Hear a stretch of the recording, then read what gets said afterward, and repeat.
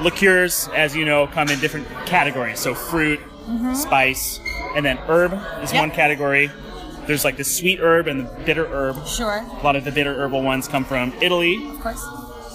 Sweet herb, I think chartreuse is at the top there. I would concur with you, yeah. Why is chartreuse like one of the number one herb liqueurs? Well, it's the world's oldest liqueur. It actually created a category of liqueur. Fun fact, elixir in Latin means medicine. Liqueur in Latin means to drink. So the Carthusian monks first made chartreuse elixir, chartreuse medicine, from a recipe from 1605. They launched that in 1737. And then it was so popular that in 1768 they had developed a chartreuse literally to drink, which created the category of liqueur. Fun fact, it is the world's oldest liqueur, as I say, and it's 130 different botanicals. And I think that really sets it apart from other liqueurs in that category because it is so terribly, terribly complex. Right. And it started out as medicine. All of those herbs were meant to actually prolong your life. So chartreuse is actually good for you. Is it related to the color chartreuse? It is actually, the color chartreuse is named for the spirit, not the other way around. Huh. Yeah. Which, the green or the yellow? The green. The green. Yeah, it's important to note that chartreuse also is the mountain range where chartreuse is made. And the monks, they call themselves, not Carthusian monks, that's actually the English translation, they call themselves les pères de Chartreuse. So Chartreuse is the entire region in France where it's from. So it really defines that whole Alpine French region as well. So you've got the green, you've got the yellow, and there's the variations, right? The VEP? Well, we actually have more than that in Europe. Because of the TTB, we are not allowed to import anything else that we make, but we make about 10 different expressions of chartreuse. We also make a Genepi, we make a black walnut liqueur, we make a lot of different things that we can't import into the States. So what we do have in the States are green and yellow chartreuse. The main distinction between those being, well, there's a few actually.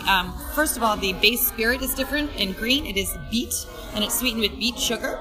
And with the yellow, which was developed after green chartreuse, it's the same 130 botanicals, but in different proportions. And the base spirit is grape, it's brandy, and then it's sweetened with distilled honey. It's sweetened with mead. So they're a completely different base spirit and sweetening agent there. VEP, which stands for Vieillissement Exceptionnellement Prolongé. You don't have to say that. Don't worry about it. Means that it's exceptionally old. So chartreuse is aged for 3 to 5 years before it goes into bottle. That is we're the only liqueur that actually ages before we go into bottle. And VEP is aged anywhere from 11 to 20 years, depending on when the monks want to pull it out of the barrel before it goes into bottle. Got it. What are the best ways you recommend to enjoy chartreuse? After dinner, first and foremost, on a big rock. That's how the French number one preferred serve would be. I drink it neat, but you don't have to. And then in France, what I'm actually serving today, which is really good, the après-ski is chartreuse and hot chocolate. It's phenomenal together. Any green chartreuse, any chocolate together is amazing. And then, of course, classic cocktails like we'll see today at Speed Rack, the last word, cocktail being the most notable amongst them. And for yellow chartreuse, I really like an Alaska. How does cocktail benefit from using chartreuse?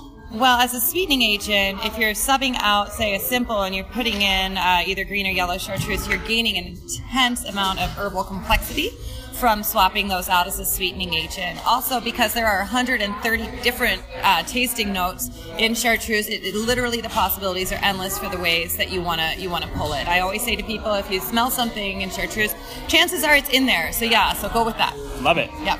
And to wrap up, go ahead and introduce yourself, and where are we today? My name is Ria Soler. I'm the spirits manager for Frederick Wildman for the West, and we are in beautiful, rainy Seattle for Speed Rack. Love it. Thank you so much. High five. High five. Boom. Medium plus.